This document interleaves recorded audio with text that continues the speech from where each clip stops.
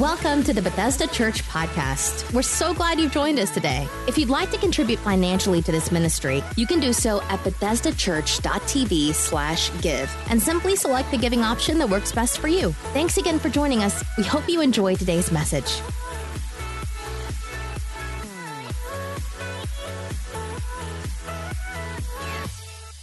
Listen, I just want to take a minute right here. We're truly honored this morning that not only did we get to have John G. Lake Ministries here Thursday, Friday, and Saturday to receive the training on divine healing, but the fact that General Overseer of John G. Lake Ministries, Curry Blake, he invested in us all week long, but he also agreed to stay over and preach today. Anybody excited about that? I'm excited about it. We're truly honored for all the DHTs that came and supported the meeting. Pastor Charles and Esther, thank you for all that you've done to make connections and to just seek God. Can we let our care pastors know that we love them and appreciate them? We love you guys.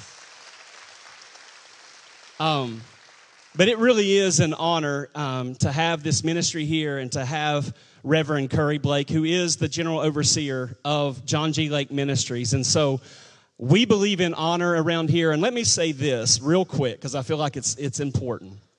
One of the things the Holy Spirit challenged me with, it's been a few years back, but the Holy Spirit spoke to my heart and told me, Chad, you can have the kind of church that is both powerful and relevant. Because it's usually in circles, I'm around pastors all the time, and they either think they have to be relevant, and by that, they got coffee shops and all the cool lights and all that kind of stuff, or they think you can't have any of that if you want to be powerful. But what the Holy Spirit shared with me is that there is a wineskin available that is relevant enough for anybody to want to come, but powerful enough to set anybody free. And so we're working on a wineskin that is relevant, where all generations want to be a part of it, but also powerful enough that the lost get saved, the sick get healed, the bound get delivered, because that is what the message of the kingdom is all about. And so I believe in a culture of honor today, and we are truly honored that Reverend Curry Blake is with us. So I'm going to ask everyone, if you would, stand with me, and let's give a big God bless you to Curry Blake as he comes to share the Word of God today.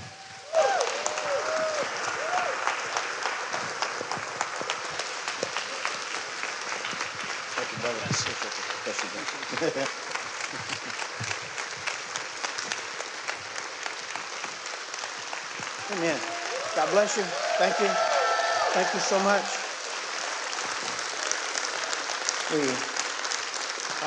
You can be seated. Thank you so much. I appreciate that welcoming, and we've felt welcomed all week. It's been awesome to be here.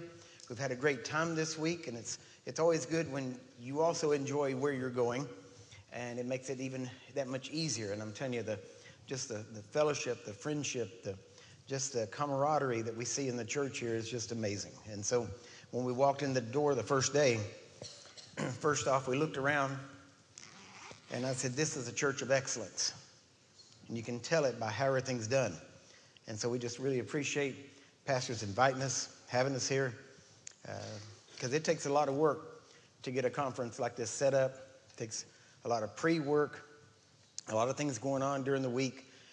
And I know, believe me, I know how busy pastors are. And so to have a conference going on, it takes a lot of time, a lot of effort, a lot of logistics. And so we just really appreciate you having us here this week. So thank you. Thank you very much. So, amen. Well, this morning, I wanted to take just a couple of minutes and share a few things with you.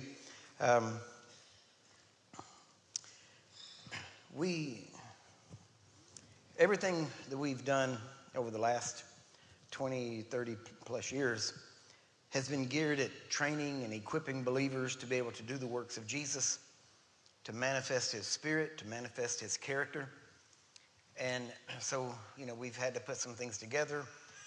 We've had to look at the church and say what is going on in the church and what needs to change, because the church, the fivefold ministry, is supposed to produce Jesus in the people.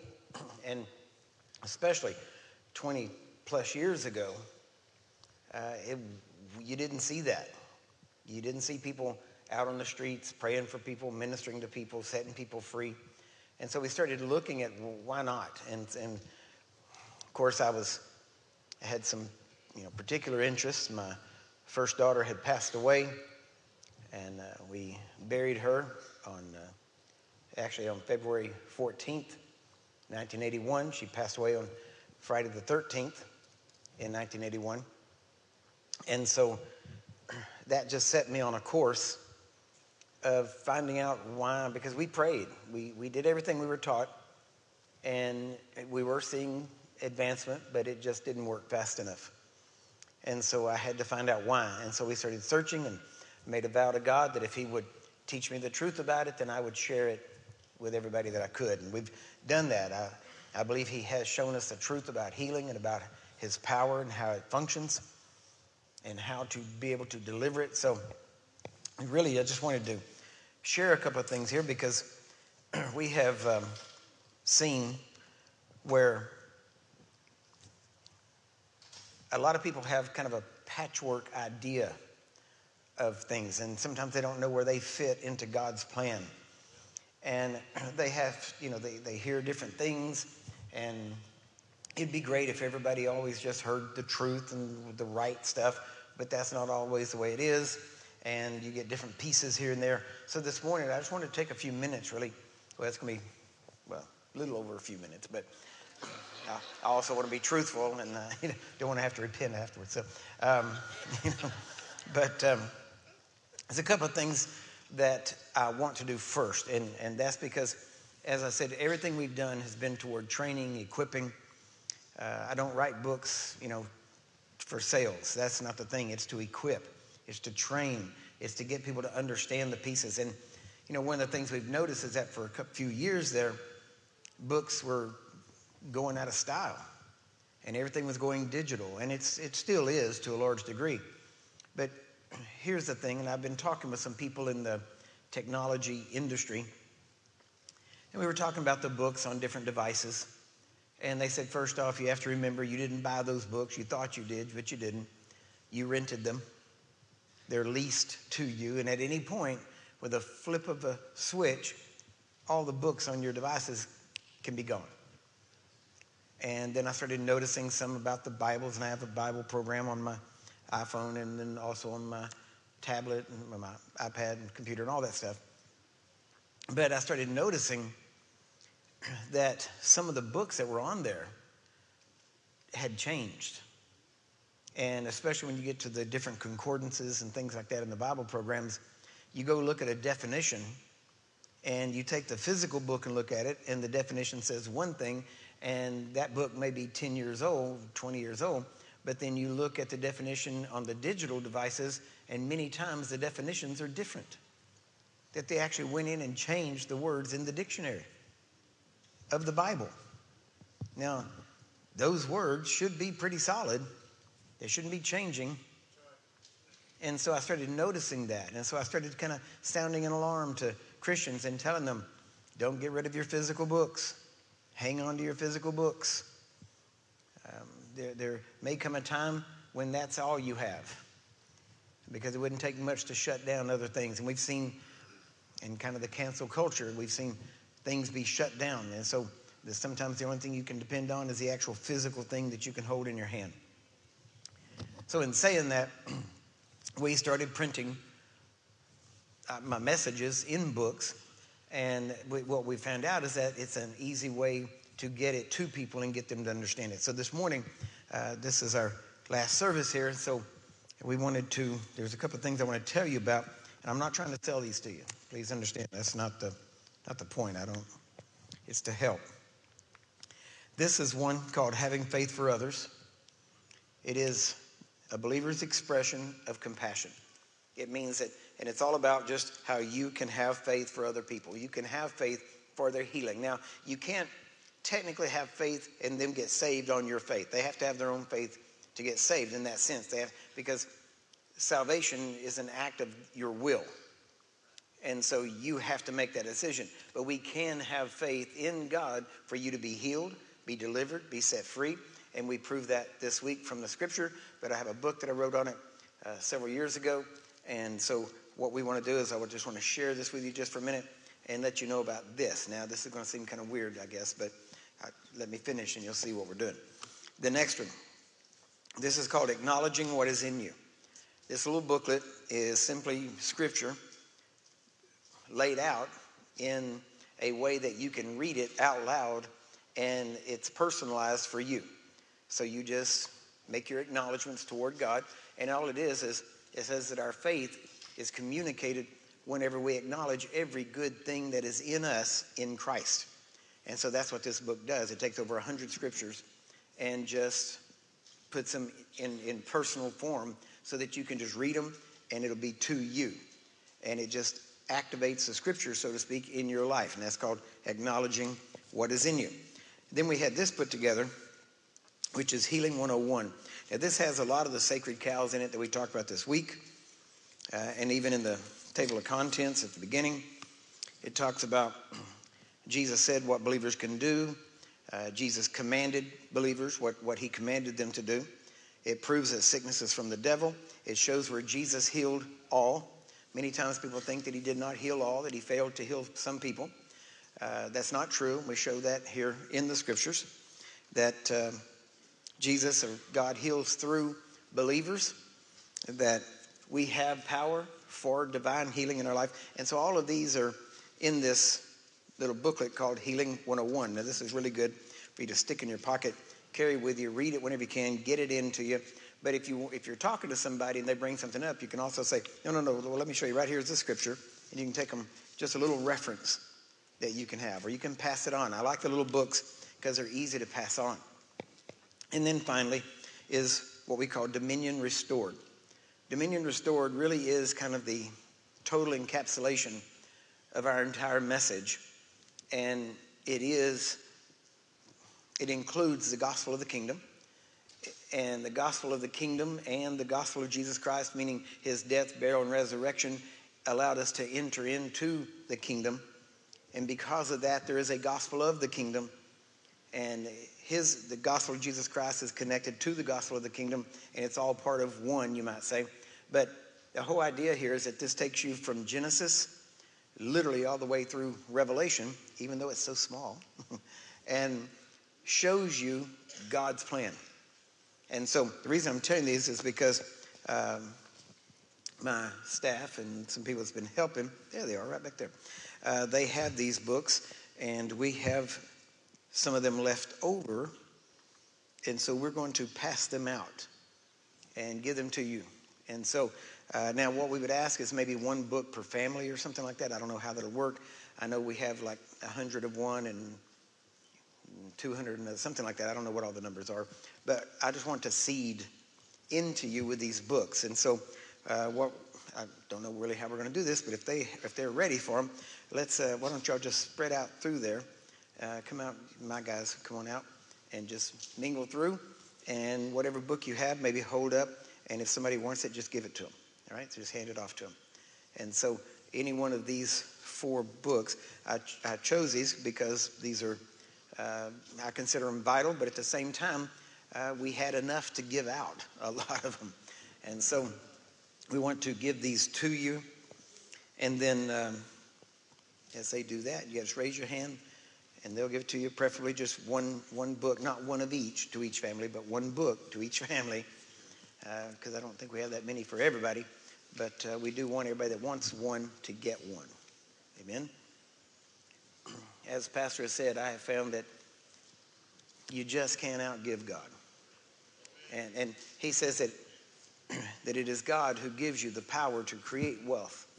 And that God blesses, and that the reason he blesses us is so that we can be a blessing. And so that's one of the things that we have seen, that the more we bless and the more we give out, the more God pours in and the more we're able to do.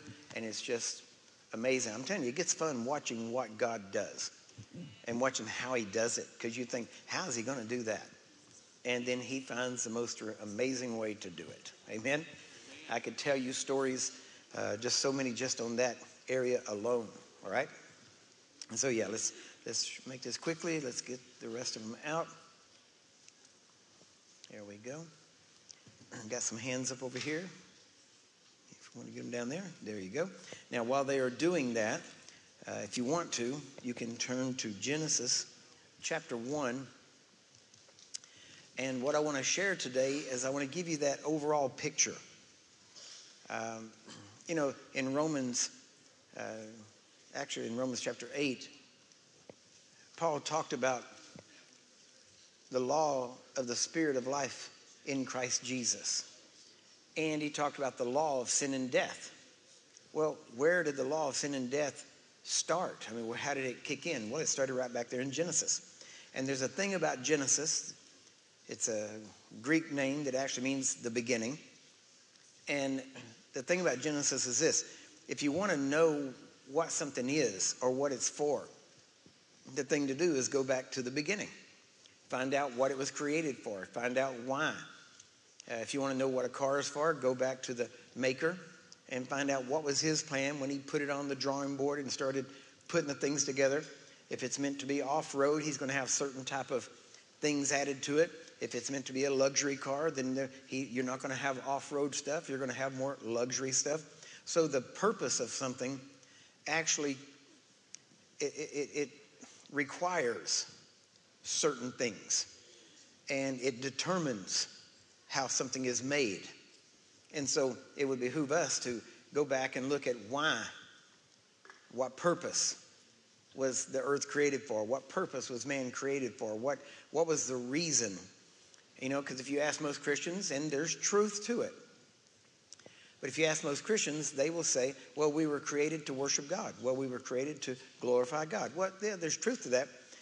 But if you really want to know what man was created for, you have to go back to Genesis. Because there is this thing called the law of first mention or first reference. And that means the first time in the Bible anything is mentioned, you look at what it's talking about, and from then on through the Bible, that's the reference that it goes back to.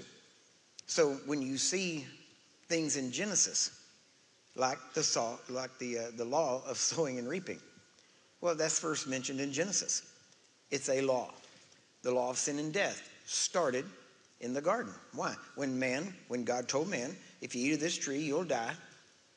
And they ate of the tree and they died. So that's where the law of sin and death came into being. And so I want to show you some things because you go back to the beginning and it's amazing. Now, in Genesis chapter 1, we're going to start in verse 26. And God said, let us make man in our image, after our likeness, and let them have dominion over the fish of the sea, over the fowl of the air, over the cattle, and over all the earth, and over every creeping thing that creeps upon the earth. So right there, we see what man was created for. Right there. Let us make man, let him have dominion. Man was created for dominion. Why? Because God created man. He didn't create man like he did the angels. The angels do not have the right to make choices. And God wanted children. He wanted family. And so he creates man, but he has to make man as much like himself as he can. See, because he already had angels. He already had robots. He already had servants that would do what he wanted them to do. But even they rebelled, but they didn't have the right to rebel, right? In the sense that they went off on their own, and therefore there was no redemption made for them. But man was created in God's image and his likeness because God wanted fellowship. And so he created man, the Bible says, just a little lower than himself. And so, now notice, so man was created to have dominion, as it says, over the fish of the sea, fowl of the air, over the cattle, over all the earth. Remember that, over all the earth, and over every creeping thing that creepeth upon the earth. In verse 27. So God created man in his own image. In the image of God created he him, male and female created he them. I could stay there a while and talk, but we'll move on. I take it that you actually believe what it says. He only created 2, right? Not 57. Okay? And honestly, it doesn't matter. I'm just going to tell you, it doesn't matter what you identify as. After you're buried, they can come back 10 years later. They dig you up. Doesn't matter what you're wearing. They're going to look at your DNA and tell you what you were. There you go. So, right? Now, they may wonder why you were wearing what you were wearing. But they're not going to wonder what you were. Okay? So, now notice in verse 28. And God blessed them. And notice, every time it says God blessed them, then it says, and God said. What he said was a blessing. He didn't say, I bless you. The blessing was what he said. He didn't just say, I bless. All right? And God blessed them. And God said unto them. So here's the blessing. Be fruitful and multiply. And replenish the earth and subdue it. And have dominion over the fish of the sea and over the fowl of the air and over every living thing that moveth upon the earth. Now, the other verse up there said to have dominion over every creeping thing. So it's awesome that we have dominion over creeps. So, just remember that, right? If you ever have a problem with that, okay? So now, can we agree that man's purpose on this earth was dominion? Is that the agreed upon right there, right? All right, now go with me to Psalm 115. This will answer a lot of your questions. You ever had somebody say, well, why does God allow this? Why did God let that happen? Okay, now you have to remember that there are only 2 races on this earth. The children of God and the children of the devil. That's it, right? Has nothing to do with skin. Has to do with heart. Has to do with nature. Has to do with character. That's what it is. And there's only 2. That's it. Everything else is a mere adaptation of some sort of that, if you want to use that term. And so we have man, and we know that Jesus was the lamb slain from the foundation of the world, from before the foundation of the world. Is that right? So you see God has this plan. He knew how it was going to go.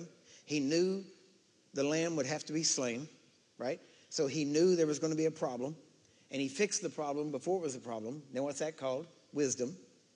See, wisdom is being able to see the problem before it happens and fix it, right? And so he fixed it even before the problem arose. And so then the rest of the time with man, God was trying to get the lamb that was slain back into the world so that he could create another race, because there was only one race at that time after the fall of man, and that was children of the devil. Because whoever you bow the knee to and serve, that's whose servant you are. And so when Adam and Eve bowed the knee to Satan, then that's who they served. And then at that point, they died. Now notice they still lived physically, but their spirit became dead, meaning separation from God. It doesn't mean to cease to exist. It means separated from God. So man was separated from God, and now God is doing everything he can to work through man. And so he had to go find a man that would agree with him and work with him, right? Because God, now listen to this, God told man, have dominion. Now, most people say, well, why didn't God just come in and wipe it all out and start over? Or why didn't he stop Satan at the beginning? Well, okay, you have to remember, God told man, you have dominion over everything, over the earth, and over everything on the earth, and everything even that, crawls, flies, swims, all that stuff. So man had dominion. He should have said to the serpent in the garden, get out of here. He said, God told him to subdue the earth. And so he should have said, no, stand back, Eve, let me handle this. And should have just cast that thing right on out. But he didn't. So man fell, and God knew he wasn't going to do it, so he made provision beforehand. So then man falls. When he falls, he dies in his spirit. So now God, now get this. Go ahead and go to Psalm 115. And in verse 13, it says, he will bless them that fear the Lord, both small and great. The Lord shall increase you more and more, you and your children. You are blessed of the Lord, which made heaven and earth. But now look at verse 16. The heaven, even the heavens, are the Lord's, but the earth hath he given to the children of men. The heavens are the Lord's, but the earth hath he given to the children of men. Now see, this answers the question of why God doesn't just come in on the scene and just do whatever, should be done. Why? Because the earth he gave to man. And see, we may take that a light thing, but when God says something, he can't alter the thing that came out of his mouth. So now he made the heavens, the earth, he made the earth, but then he gave the earth to Adam, to man. Then, now notice, Satan comes into the garden, the serpent, and he convinces man to bow his knee to him. And at that point, now why would he want that? Because at that point, see, if you get the head, then everything the head's over, you get too. So if Satan could convince Adam and Eve to bow their knee to him, then automatically everything they had oversight of would be under his control. So he went straight for the head, got the head to bow the knee to him, and so the earth God had given to man, so whenever Satan got man to bow his knee to him, now the earth became Satan's. Now it was still man's, but now man's nature and character had changed to be like that of his new God, which was Satan. And so now the earth, now Satan had a lot of control over the earth because man had control, and God now is on the outside. Whereas man was supposed to be working with God and executing God's will on the earth, now man, because of a different nature and because he switched lords, you would say, now he has to, he literally rules the earth, and Satan can rule the earth through man, right? That's why you'll see sometimes different wording. You'll see the earth and then you'll see the world. The earth always refers to the dirt, the mountains, the streams, all that kind of stuff. But when it says the world, you have to look up the word because the word usually means the system of how the world runs, which is what? Satanic. And so now Adam has bowed the knee to Satan. Satan is now giving commands, and he doesn't really have to command Adam to do much because now Adam's nature is different, and he does the nature of his father, which is Satan. And so man starts a quick descent. Now, but notice he said, now do you believe these scriptures?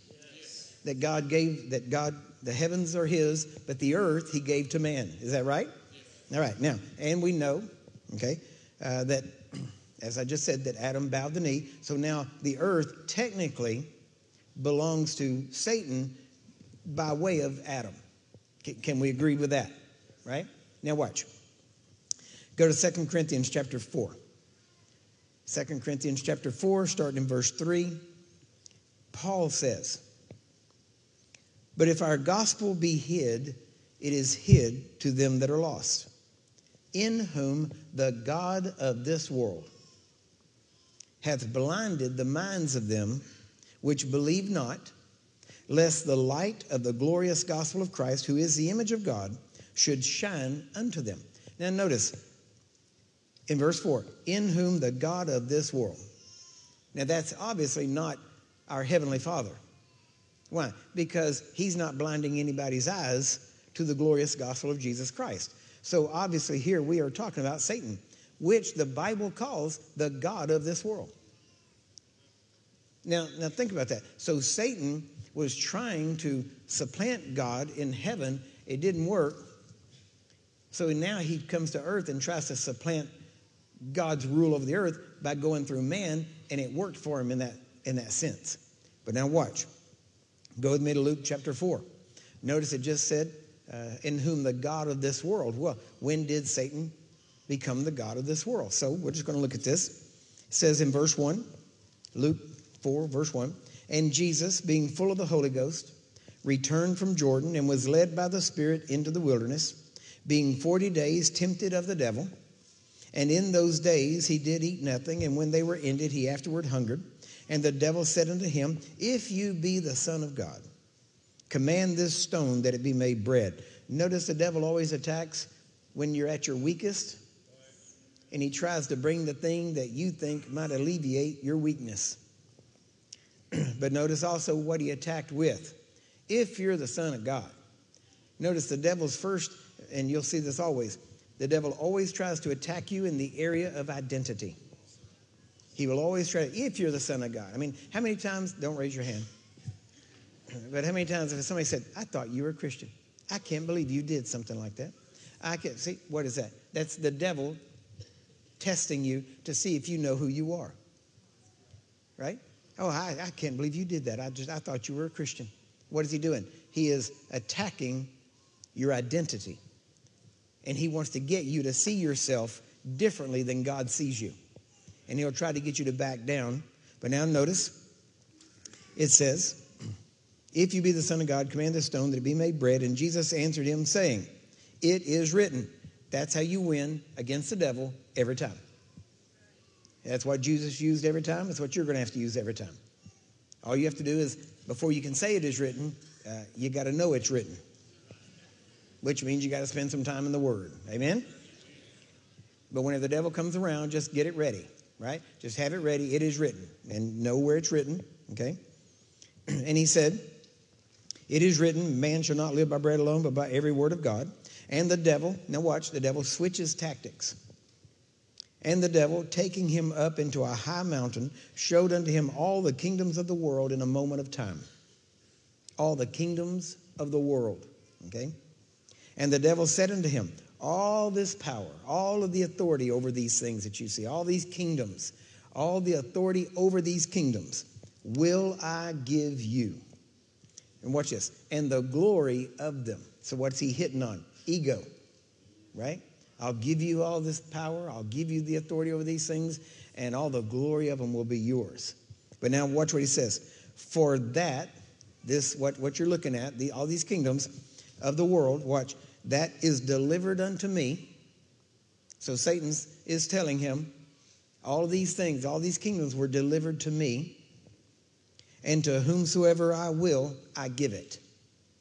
Now notice that. What's he saying? He said, all of this is mine. Why? And he said, I can give it to whoever I want to. It was given to me, and I can give it to you.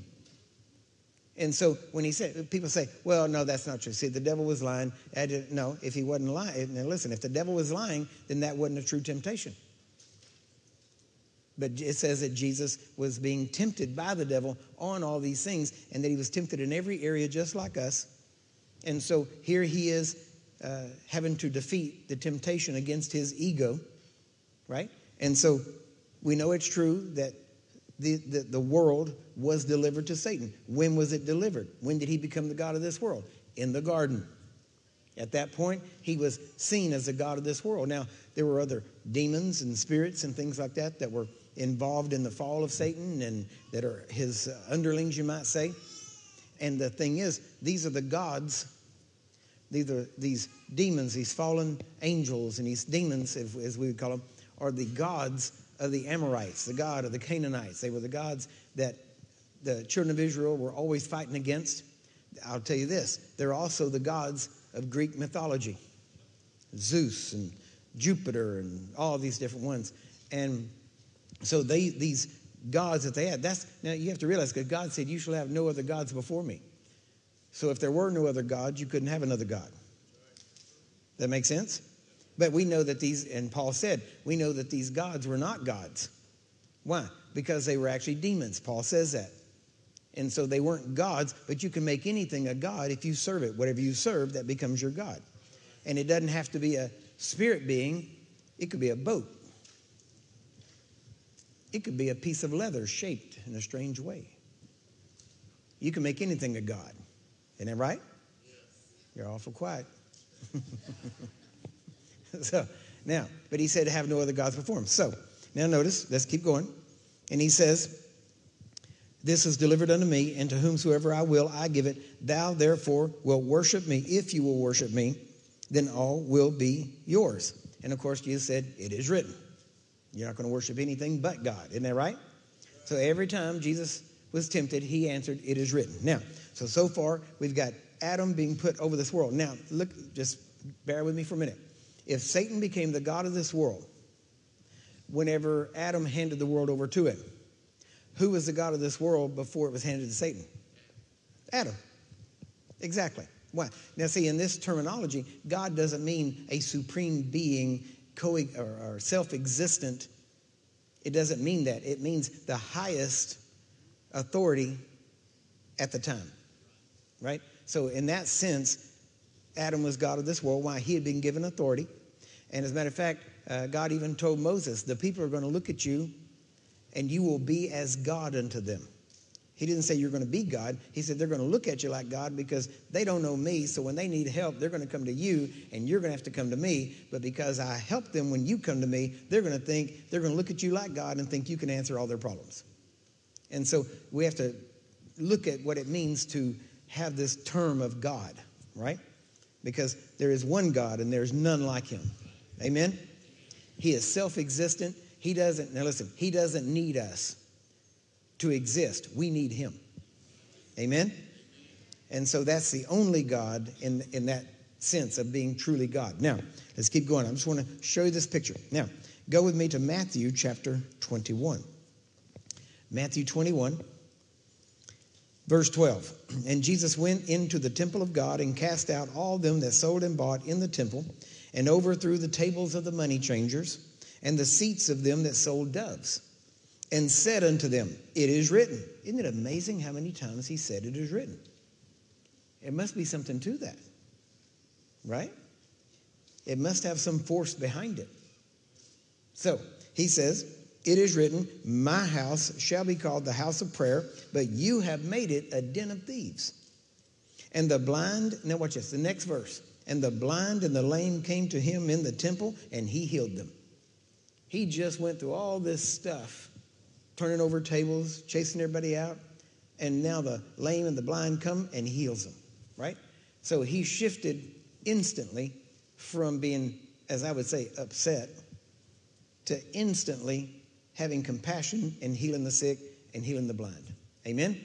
So it says, and when the chief priests and scribes saw the wonderful things that he did, and the children crying in the temple and saying, Hosanna to the Son of David, they were sore displeased. So here these children are crying this out, and the Pharisees and the leaders, they didn't like it. Why? Because they knew that that was a fulfillment of Scripture. Now watch, because he goes on. He says in, where are we at? Yeah, in verse 16. And said unto him, so now the Pharisees, scribes, they all came to him, and they said, hearest thou what these say? And Jesus saith unto them, yea, yes. Have you never read, and this is out of Psalm, out of the mouth of babes and sucklings thou hast perfected praise. Perfected praise. Now notice, but they knew these children were quoting Scripture.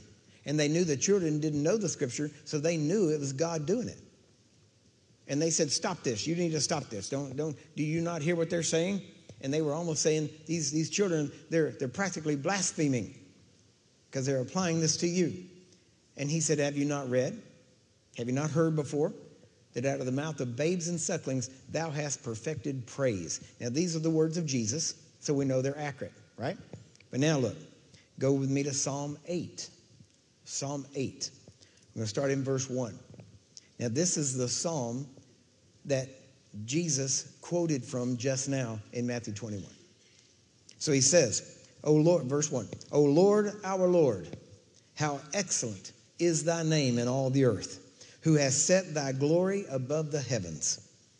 Here's the verse Jesus quoted. Now watch this. Out of the mouth of babes and sucklings hast thou ordained strength. Now, wait a minute. Jesus said you perfected praise. Did Jesus twist the Scripture? Or did he give us the interpretation, the accurate interpretation of the Scripture? Well, we know it's a second because he was the Word of God made flesh, right? But notice what he says. Out of the mouth of babes and sucklings, you have ordained strength. So now notice, Jesus said in Matthew, perfected praise. Here he says you've ordained strength, which is right, both. Why? Because when you have perfected praise, in other words, whenever you are doing praise truly out of your heart, strength is released and ordained on your behalf. Praise is not just words. Praise is going up to God, and God says, I'm ordaining strength. Why? Notice why. Because of your enemies. Nick, watch this. Because of your enemies. Why? That you might still stop, bring to a halt, the enemy and the avenger. So what does praise from the heart do? It stops the enemy and the avenger. You say, well, isn't an avenger an enemy? We say, well, yeah, but it's a different type of enemy. See, an enemy just attacks you for no reason. They just hate you, don't like you, and they just attack you. But an avenger, see, an avenger comes to avenge. What does that mean? That means whenever you mess up, whenever you make a mistake, you do something wrong, the avenger comes to try to avenge the wrong you've done. But here Jesus just said, listen, if you will perfect praise, if you'll give praise out of your heart, I will release strength that will stop the enemy that attacks just for the sake of attacking, and I'll even stop the avenger that comes when you mess up. Amen? Now, you know, it's bad enough to have an enemy that attacks when he just wants to attack. But we can pinpoint sometimes why the avenger would come because we know when we've messed up. Amen? But he said, when you perfect praise to him, well, there's a difference between praise and worship. Okay? Worship is telling God how great he is and how awesome he is because of what he is and who he is. Praise is telling God how good he is for everything he has done, is doing, and is going to do. See, that's what praise does. Right? So how do you use praise to stop the enemy and the avenger? Well, you start to praise God and tell him, who shall I be afraid of? Just like we sang in the song. Why? I don't have to fear anything. Why? Because you're a great God. You're my protector. You always have protected me. You're protecting me now, and you're going to protect me. And you literally create a barrier around you that the enemy and the avenger cannot get through. Right? And that barrier, through your praise, is your shield of faith. Because that's what the enemy shoots the darts at that hits your shield of faith. And that shield of faith shall quench every fiery dart of the wicked one. Amen?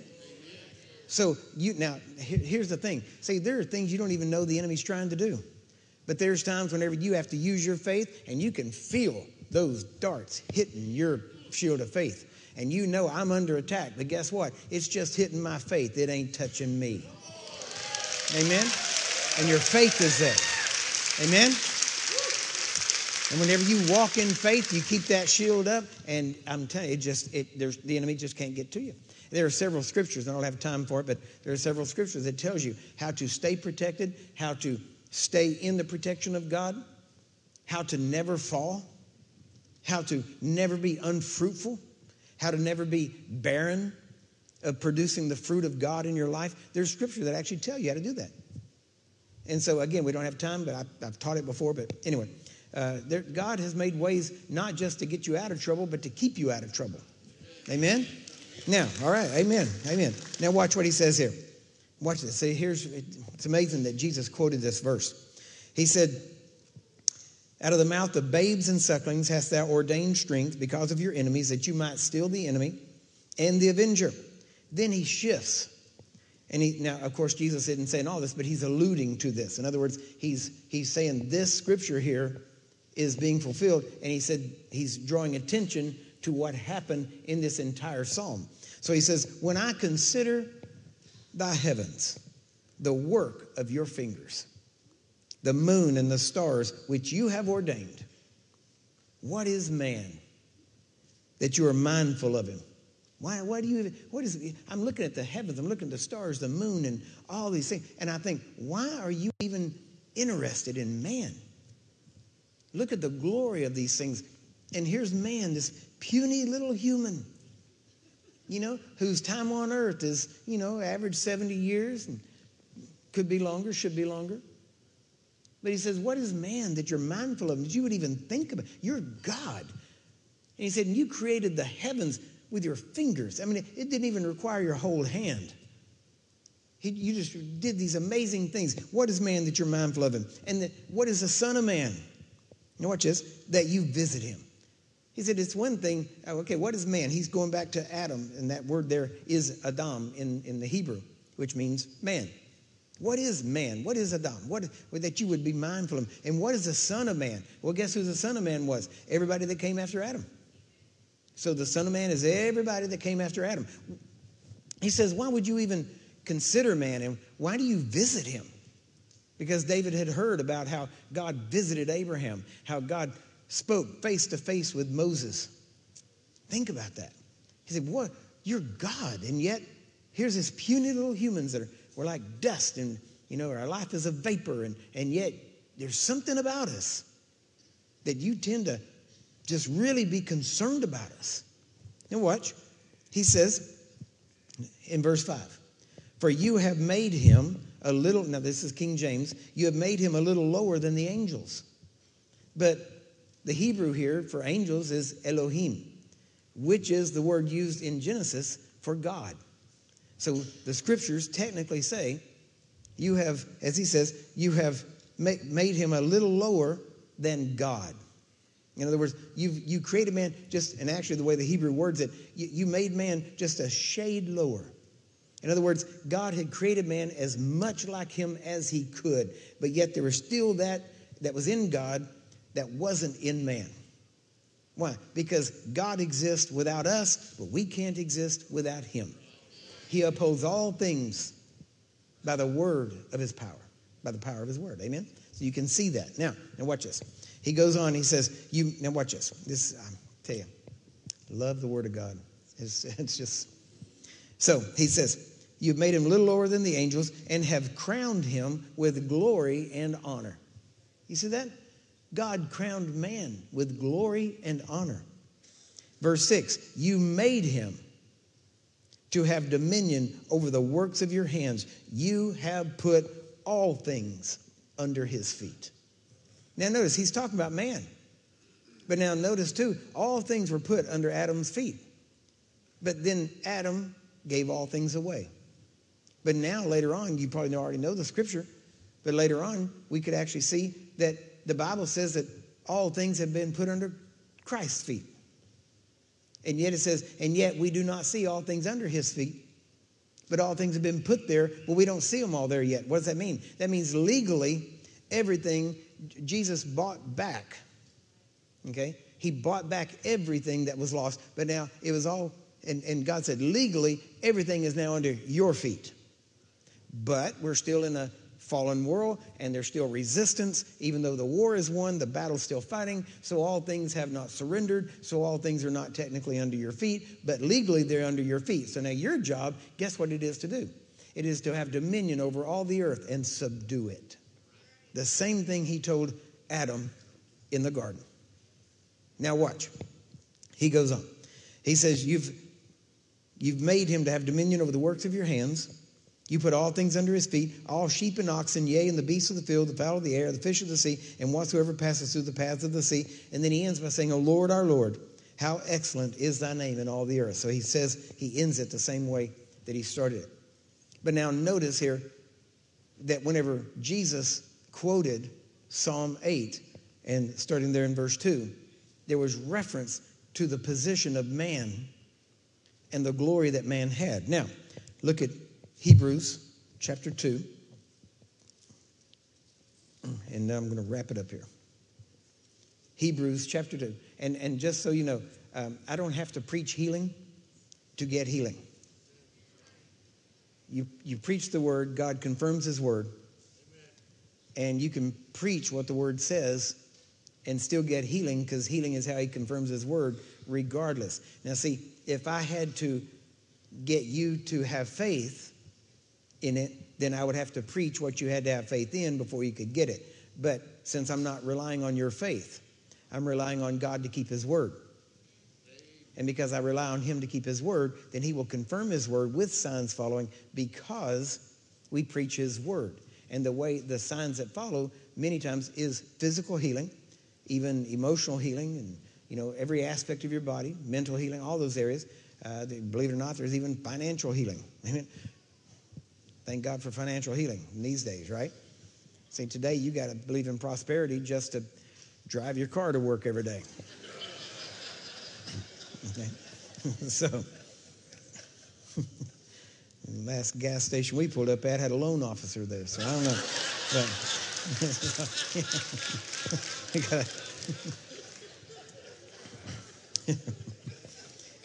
all right, so in Hebrews, let me get there. Hebrews chapter 2, verse 1. Therefore, we ought to give the more earnest heed to the things which we have heard, lest at any time we should let them slip. What's he saying? Don't let anything slip. Remind yourself, go into it, be doing it.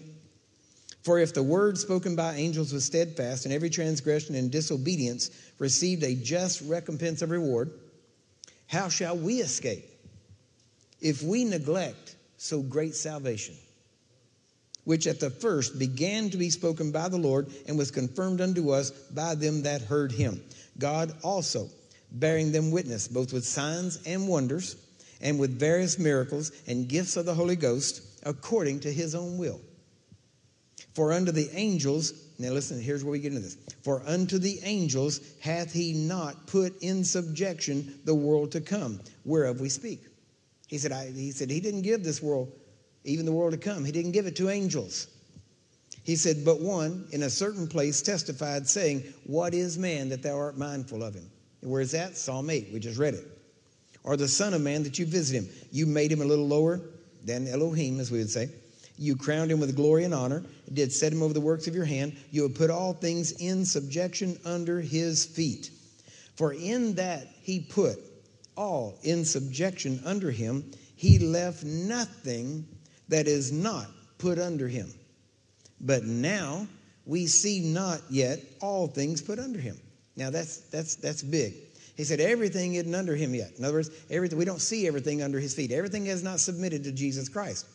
But he said he left nothing that wasn't subjected to Jesus Christ. Do you hear that? You know what that means? That means that Jesus has a name above all names. That means his name is higher than anything that has a name. Isn't that right? And everything that has a name has to bow its knee, be put under his feet. Right? If it has a name, it has to be put under the feet of Jesus. It has to bow its knee to the name of Jesus. That means the name of Jesus, and this isn't just words. This isn't some theological thing somewhere in the far future, distant thing. This is now. Right now, everything is under Jesus' feet. And yet there are things that have not submitted and gone under his feet. And then in Romans chapter 16 and verse 20, he says, and the very God of peace shall crush Satan under your feet shortly. So what is our job? Our job is to find all those things that are not yet under his feet and get them under there. Our job is to step on them. Amen? That's our job. Now think about that. Now look around at the world. What's wrong with the world? You say, what isn't? Okay? Well, guess what? It's our job to clean it up. It's our job to say, no. An outbreak of whatever, no. Under my feet. Under my feet. Why? Because my feet are his feet, because I'm his body. I'm his body. Therefore, my feet are his feet. That means my hands are his hands. That means my mouth is his mouth. Is that right? Yes. And it says that we are to put, now watch, it even tells us that he is even now seated at the right hand of the Father, waiting, expecting. Isn't that right? Until all his enemies are made his footstool. What does that mean? That his enemies have to go under his feet. But yet it's our job to put them there. That means whenever we hear that someone says, yes, I just got diagnosed with cancer. Oh, okay, well, here, let me put that under Jesus' feet for you. All right? See, for too long, the church, when they heard cancer, they heard HIV, they heard leukemia, they heard something, any disease. For too long, the church would go, oh, I'm so sorry. Okay, let me just tell you something. Remember when Jesus went to the blind man and they said, Lord, who did sin? Was it this man or was it his parents? Jesus said, neither. Get that out of your head. Don't worry about how it started. And now look at the mindset of Jesus. Okay, if you talk, there are some people that if you talk to them and you say, this happened, and it doesn't matter if it's good or bad, No matter, you talk to them and you say this happened, you know what they're going to say? They're going to say, well, the will of God be done. The will of God be done. Why? And they call that more or less fatalism, right? And they say, well, that was obviously God's will. Well, why was it God's will? Well, because it happened. It must be God's will. Okay, that's wrong thinking. If that were true, Jesus would not have told us, pray this way, thy will be done. Because he said, don't pray vain, idle words. So he can't tell you if God's will is automatically going to be done, then it'd be vain and idle for us to pray that his will be done. And he told us not to pray that way. So that means, let me ask you this. Is it God's will that everybody be saved? Yes. But it ain't everybody's not getting saved, isn't that right? So his will isn't always done. But it's our job to pray it. Amen? Do you get that? Now, have you seen where man has been brought to? Because Jesus came. And Jesus said, all authority in heaven and earth has been given to me. Therefore, you go. What are you to go and do? Put all this stuff under his feet. What did Jesus say about the man in John 9? He said, but that the works of God will be made manifest in him. I must work the works of him that sent me. In other words, Jesus said, guess what? If this man's in front of me, you know what? I'm not looking at why this man was this way. What I'm looking at is this is my opportunity to accomplish God's will. That means if this man is in front of me, he's supposed to be healed. Now imagine if you thought that way. Imagine if every store you went into, if there was a sick person coming across you and you looked at him and you go, glory to God, here's an opportunity to prove God's will. Instead of going, well, I feel sorry. I wish there was something I could do. No, there is something you can do. You can put that enemy of sickness and disease under the feet of Jesus. And the way you do it is you put it under your feet and you demand that it bow its knee. Amen?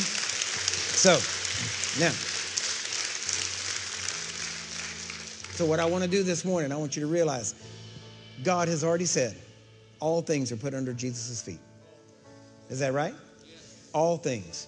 Now you say all, what does that leave? Nothing. Amen? All. It's the biggest small word in the Bible. So right now I want you to know, I don't care what you have. I don't care how you got it. I don't care how you got it. That makes no difference. I know where it originated from. It originated from Satan. If it's not right, if it's not healthy and healed and whole, it came from Satan. I don't care. And however you got it was just the way he got it to you. But he's the source. And all things have to be put under Jesus' feet. So this morning, I want you to at least just agree. If you can't, believe, at least just agree and shift into neutral. But I want you to realize all things are under Jesus' feet. And whatever you've got has been a rebel trying not to submit to the authority of Jesus Christ, to that dominion he had. And now Jesus restored that dominion back to us and told us, now you go in my name and you exercise the dominion that I first gave Adam, and now I've got it back. And so right now I want you to realize what you have is under the feet of Jesus. And we're going to make it submit. Legally, it's already been put there. Now we're going to make it dynamically and vitally. In other words, in real life. Amen? So right now, just agree with me. Say this with me. Say, Father, your word is true. And I believe what I've heard today in the word of God. I agree and I enforce it in my life. And I receive from you healing, health, wholeness, freedom in the name of Jesus. And I believe that by his stripes, my health, my wholeness, my freedom was purchased for me.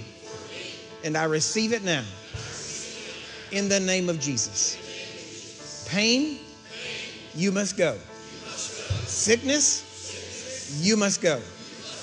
Disease, you must go. Fear, you must go. Addiction, go in Jesus' name. And I receive my freedom by Jesus Christ, the Lord of all. So be it. Amen. Amen. Amen. All right. Amen.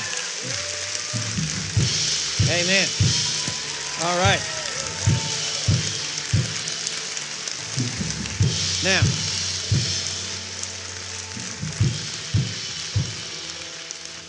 Now check your body.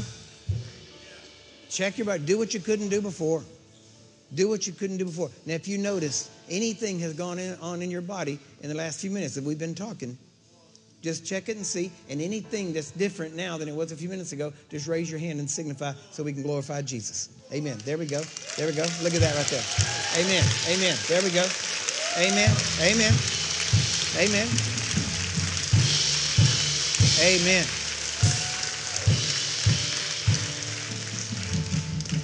The Bible says that Jesus is King of Kings and Lord of Lords. Guess who the kings are that he's king of? That's us. Amen? And so he's king over us kings. I know bad English, good theology. Okay? And he's Lord over us lords. Because the child, as long as the child, the heir, is a child, he's different nothing from a servant, even though he be Lord of all. You have every bit of Jesus' authority available to you. You just got to start using it to put his enemies under his feet. It's not about you. It's Jesus' feet that you're making them bow to. Amen? Well, again, we thank you for having us here. We bless you, and we say in the name of Jesus, be blessed. In Jesus' name. Amen. Amen. All right. Pastor. Okay. Amen. Amen. Thank you, sir.